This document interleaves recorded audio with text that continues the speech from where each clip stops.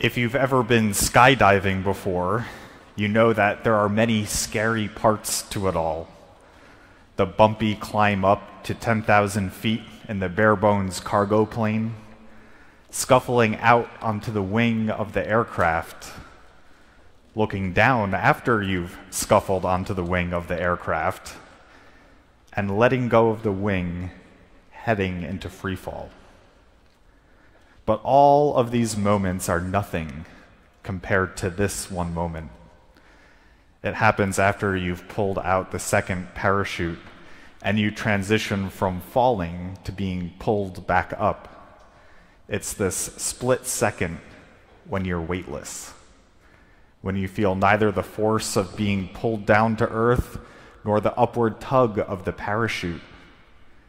In fact, because of the temporary weightlessness in that small and terrifying fraction of a second, you actually wonder, is the parachute still on me? Whiplash never feels as comforting as in that moment when you feel the straps of the parachute tugging against your shoulders and you drift back upwards for a few moments before you make your soft and feather-like descent. Some might say that that whole ordeal is an act of faith, but in reality, it's not. Truth be told, it's far safer jumping out of an airplane than it is taking the 110 home after work. So what then is faith? We're told in today's reading from Romans that faith is the mechanism by which all good things happened to Abraham. And it's also the basis of all three transformations we see in today's gospel. The transformation from tax collector to apostle, from hemorrhaging to healed, from dead to alive again.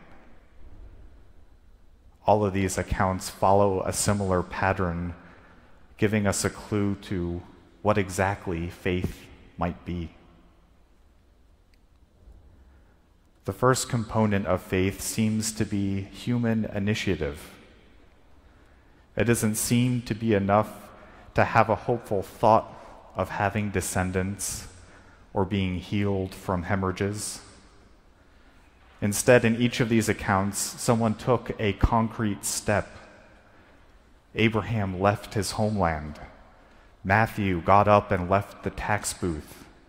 The woman tracked down Jesus to touch the fringe of his cloak. And the leader of the synagogue approached Jesus and pleaded, "Come, lay your hand on her." The implication of this all is that our actions are needed as a catalyst for God to perform miracles in our world. We cannot simply hope to get better. We have to undergo the course of treatment. We cannot simply hope to walk after an accident. We have to power through the painful physical therapy. We have to hold out our hand for help after we've hit rock bottom. Our initiative, our concrete steps, are the first hallmark of faith. But then enters in another component of faith: trust in God. Trusting that God is good. Trusting that God even notices us in our moments of pain. Trusting that God loves us enough to help us. Trusting that God truly desires for us to be well. It was that trust that made Abraham pack up his things and head out. It was Matthew trusting Jesus that when he said, "Follow me," that the life he would be shown would be infinitely more full of riches than the luxurious life he was currently leading. It was an unclean woman trusting that for some reason a rabbi would have anything to do with her. It was the leader of a synagogue trusting that the Lord of life simply needed to touch the hand of his daughter, and that that would make her get up again. In the Creed, the Greek word we translate as believe can also mean to trust. I wonder, does that make the Creed easier or harder for us to say?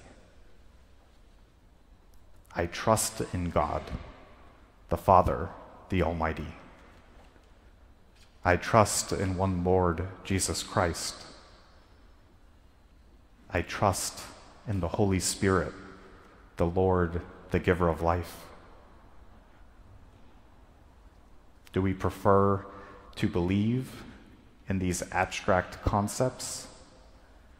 Or are we willing to take a risk trusting these three persons? The last component is perhaps the easiest of the three. Getting out of the way and letting God, who created all things and who continues to call into existence things that currently do not exist, refashion creation into its miraculous glory once again, moving from the natural world you and I know to the impossible. The way that God made Abraham and Sarah have more descendants than they could have ever counted. The way that Matthew would go from a life of taking to a life of giving. The way an unclean woman, violating all laws, worshiped God anyway. And for that she was healed. And for the way that Christ shows us that death really is no more. That we will all be woken up by the gentle touch of Christ as he says, "Follow me," but this time into eternal paradise. Glue all three pieces together, and I think we end up with a pretty good definition of faith. The incredulous set of miracles that ensue when human initiative encounters divine majesty. Perhaps that's why we prayed that prayer this morning. Grant that by your inspiration we may think those things that are right, and by your merciful guiding may do them. These miracles which we need so desperately in this world of ours, God can't do them without you.